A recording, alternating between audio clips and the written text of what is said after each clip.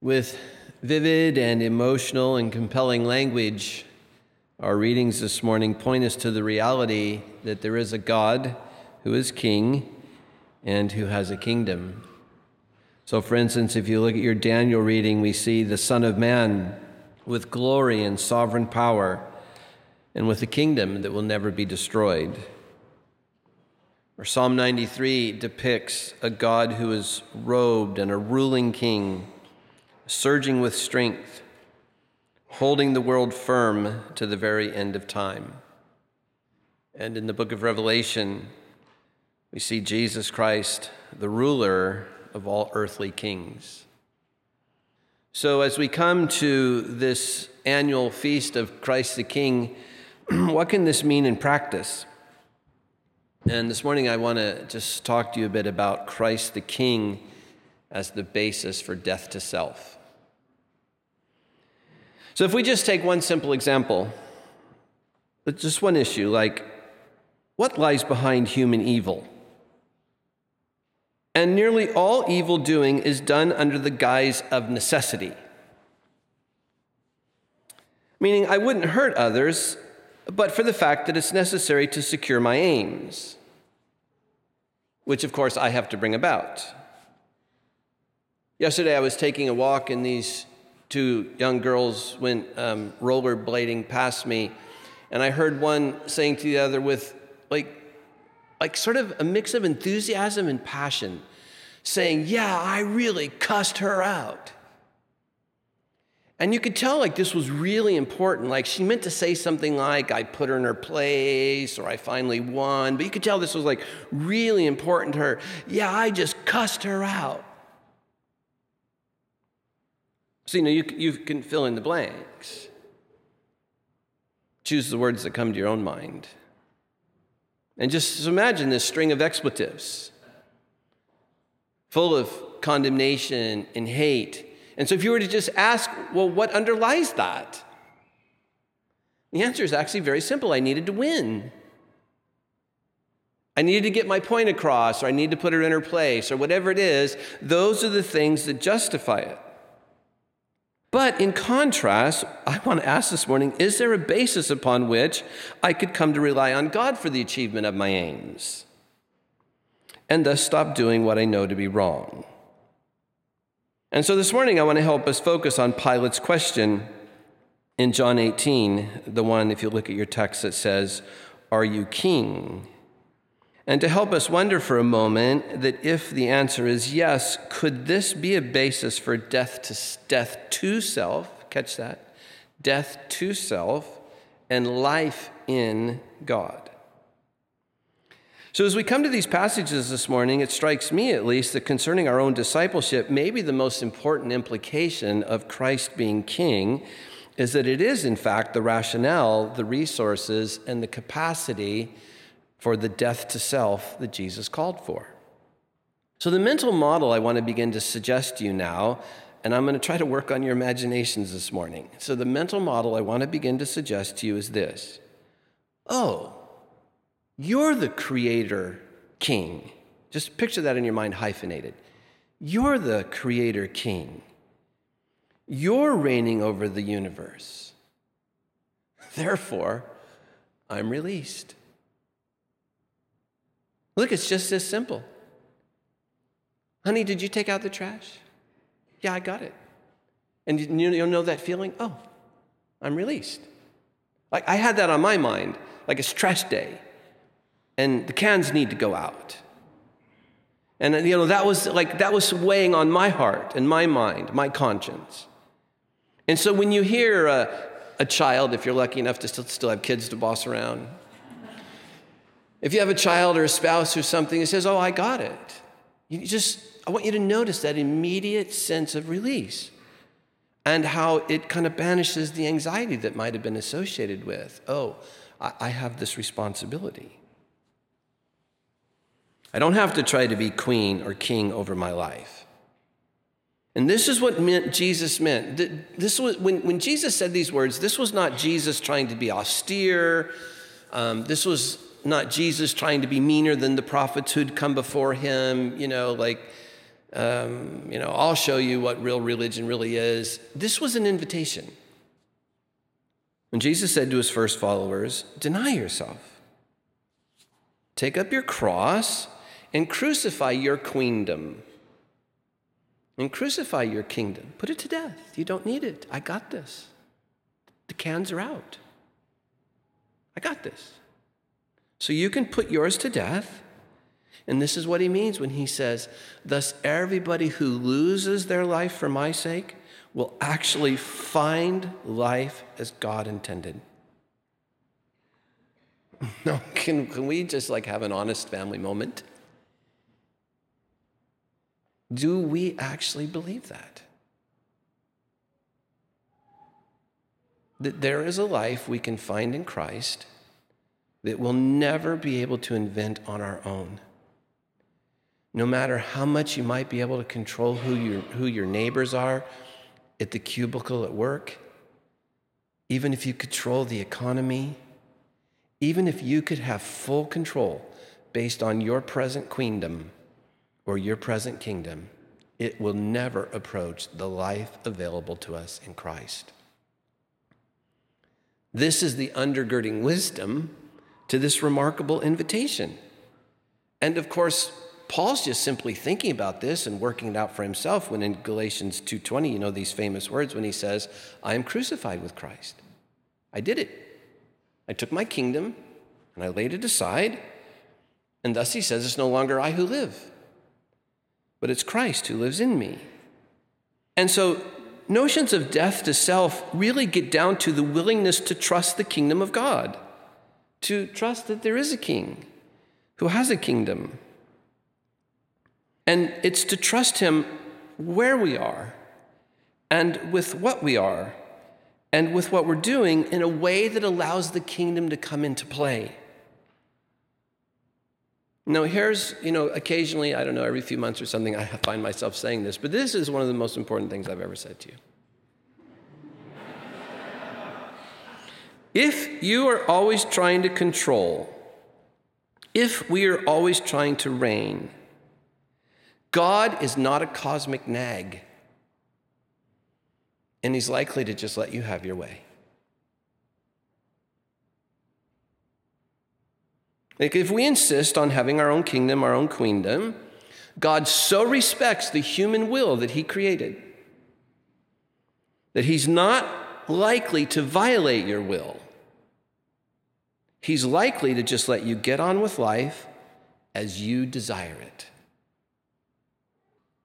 So self-denial then is the condition where the mere fact that I don't get what I want doesn't surprise me, doesn't offend me, and it has no control over me.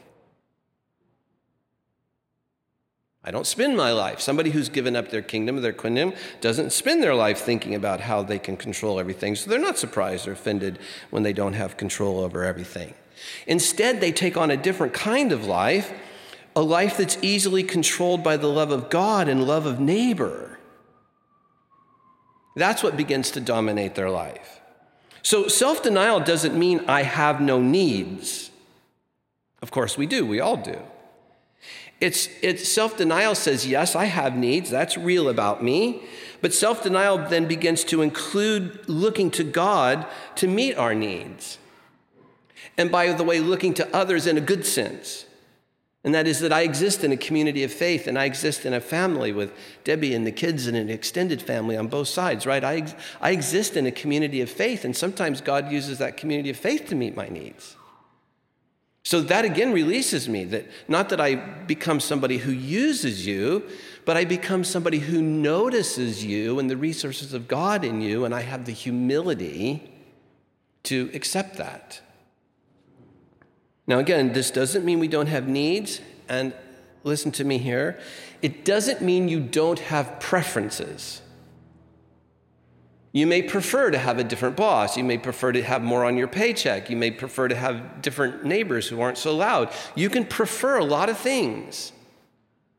That is actually okay. We might even say it's Christ-like. Right? In the garden, can you hear Jesus saying, Lord, let this cup pass from me. That is my preference. If this can be handled any other way, Lord, let this cup pass from me. But do you remember the next phrase? But nevertheless, this is ultimately to me a matter of indifference because I trust you. Yes, Lord, I have my preferences, but at the end of the day, I don't need to win. This can become to me a matter of indifference where I lay my kingdom before yours. Now, again, the basis for this is Christ the King. You know, the phrase kingdom of God or the kingdom of the heavens is used over 100 times in the New Testament. And virtually every time I begin to teach on this in a new place, whether it's in universities or seminaries or speaking engagements, whatever, whenever I begin to talk on the kingdom of God, I always have very many people say to me, I've never heard anyone teach on this. Wow, this is such a remarkably different angle on the gospel or whatever. I hear it all the time, everywhere I go. And yet it's used over 100 times. The fact that there is a king who has a kingdom, the picture of this is the New Testament is this king and his kingdom is active, it's vibrant, it's invading human life, it's moving forward, and it's drawing all things to their ultimate intended end. And Christ the King is its herald. Jesus is the one who expounded on this. He announced it with his teachings, and he demonstrated in his deeds of power, and he embodied it in his way of being. So that if we were to summarize it, the gospel of Jesus is simply this, that life in God's kingdom is available to you now.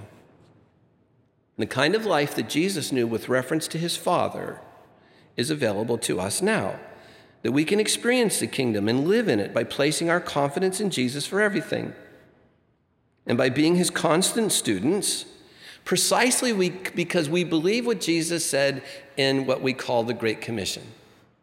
Remember what the preface to the Great Commission is?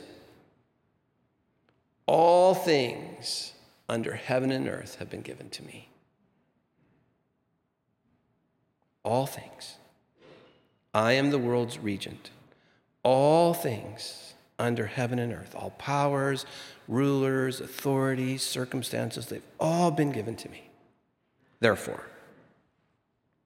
and again, this becomes the basis for one who could practice an honest, authentic self-denial, especially the one who can see the rule of Jesus as it actually is. It's a rule of redemption, of deliverance, of release from the powers of evil. You didn't have to cuss her out. You can be delivered from that. You didn't have to lie or cheat or steal or manipulate. You can be delivered from that. Now, can you begin to see how that's not a moralism? That lying isn't something that your grandmother insisted you not do? Or, we don't do that in this house. Those kind of moralisms, or maybe the moralisms you learned in Sunday school, that this is never that. This is always an invitation to a different kind of life in which those things are no longer necessary, therefore no longer compelling. It doesn't mean we don't slip up from time to time. Of course we do. But they're no longer compelling. They don't sort of have sway in our hearts. They're the exceptions to the rule. So in Jesus, we're invited to follow him into the kingdom of God that he knew, to follow him into the heart and life of God. For God's desire for humanity is that through Jesus we would live in him, and that we would base our life on the revelation of the kingdom of God. And this is precisely what Pilate misunderstands in John 18. So this is why Jesus finally says to him, you might, circle the word my kingdom. That's a word of like discreteness, right? Of separateness. My kingdom is not from this world. And the word from is an orienting word. Jesus is talking about origin. And in sort of a tongue-in-cheek way, it's hard to know, you're reading between the lines here. It's a little bit maybe putting Pilate in his place. Someone made you king. Some political process, something made you king. But my kingdom is not from this world. That is to say, my kingdom is not from the spoils of war or the maneuvering of politics. The message is great here where it has Jesus saying, my kingdom doesn't consist of what you see around you. I'm not the world's kind of king. And this brings us back to the notion this morning of the kingdom of God and its king as a basis for death to self. Because even as Jesus' kingdom was not from this world, death to self is the same way. It can't be from this world. It cannot be merely an act of our will. Lots of you have tried that. You just try to engage your will and think of those girls on their rollerblades. If that girl were to say, I probably really shouldn't do that anymore, and just sort of will not to do it, well, she'll bust out again the next time she's truly threatened. She might be able to get by until she's not threatened again, but as soon as she's really threatened again, she'll just bust out again, because it's the way she's learned to manage life. When in doubt or when fearful, just cuss them out. So it can't merely be an act of our will, though our will is certainly involved. It can't simply be a mental idea, but of course our brains are involved in this. But ultimately, death to self comes from a confidence in an outside, overarching reality that there is a king who has a kingdom, and it's in that I trust. And so this is what, again, Pilate's misunderstanding. Far from thinking of death to self, Pilate thought he had the power to create. I want you to catch this, please. Pilate thought he had the power to create and to enforce a self-made self. And essentially, again, we're reading between the lines, hard to know what's really going on. But essentially, Jesus has kind of said what's true, but also kind of poked at Pilate. Pilate's now poking back, saying something like, and of course we see this in John 19, Pilate's basically poking back and saying, I got a cross available to me, right? I can go a lot farther than just cussing you out. I have the best torture we've ever invented available to me. It's true. Basically threatening Jesus, saying, soon all you're going to have available to you is a bruised and bloody and naked body. And the scriptures just want to say with an exclamation point, yes. Yes, 1,000 times yes. That is the cosmic truth, that one man's death to self, his beaten, naked, crucified body has more truth and more kingly power in it than anything that Pilate or anybody else could have imagined. That's the core of our existence. That's the core of God. That's what's at the core of creation. Yes, yes, yes, 1,000 times yes. Naked, beaten, broken, defeats human power every time. Because that heart of God that we see in Jesus is not only the root of of what we think of as our little earth, but think of the whole cosmos. It pervades the whole cosmos. It is not only the original reality, but it's the future reality. And whatever Pilate's dealing with is just sort of a shadow mockery. So here we are. The Feast of Christ the King. Lots of you probably don't follow the church year, and that's okay. But for those of you who do, you remember this is the last week. I know it's not the end of December yet, but this is the last week in the church year. And it's meant to kind of summarize everything that had happened during ordinary time. In our case, looking through the discipleship notions that we discovered in the minor prophets as we went through ordinary time. And then we come to this morning where that's all tied up together as we celebrate the all-embracing authority of Christ as our King and begin to pivot to Advent with its natural invitation to a worshipful surrender to the world's one true King as we see him coming on the scene. If you look one more time at your passage in John 18, you'll see these words where Jesus says, "Everyone who is of the truth listens to my voice." And notice there both the invitation and the permission not to. So there's an invitation to listen to his voice, but there's the acknowledgement that not everyone is of the truth. For instance, in this passage, Pilate. Or, for instance, those who handed Jesus over to Pilate. They're not of the truth, but they're allowed to control their own kingdom or queendom. And this brings us to the choice that I think the last Sunday of the year, pivoting to the first Sunday of the new year, we're meant to have this choice before us. To run our own little kingdom, our own little queendom, or with loyal trust to submit to Jesus, who, as a king, lived in humble service. So Pilate's questions hang in the air. Are you king? What is truth? And ultimately, each one of us has to decide on those two questions. And this is precisely what Jesus was getting at when he taught his first disciples. Matthew 6, saying, I'm paraphrasing, everything I'm saying, everything that I'm about, this is what it boils down to. This is what's first and most important. Seek, that is to say, aim at and strive after God's kingdom and God's righteousness. That is to say, his way of doing and being right, not the Pharisees, not the Sadducees, not the Qumran sect, not the Herodians, not the Zealots. Their way of being right is just religious nonsense. But seek first God and his kingdom and his righteousness, his attitudes, his character, and then here's the source of indifference. And then everything you need will be given to you also. Indifference doesn't mean I don't care. Indifference means over to you, God. You know the trash cans have to go out today. I'm present to my life with its preferences. I'm present to what's real about me. But at the end of the day, seek first the King and his kingdom. Now, I said I wanted to work on your imaginations a bit this morning. And so as we come to our time of quiet, I want to invite you to still yourself and close your eyes if you'd like. And in this moment of quiet, to hear these words over you. This is Matthew 6 in the Message, and hear the invitation and hear the possibilities for a different kind of human life.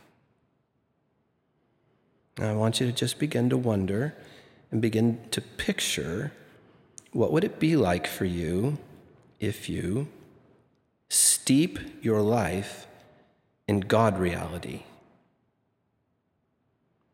in God initiative, in God provisions. Don't worry on missing out. You'll find all your everyday human concerns will be met. Steep your life in God reality, God initiative, and God provisions. Don't worry about missing out. You'll find all your everyday human concerns will be met.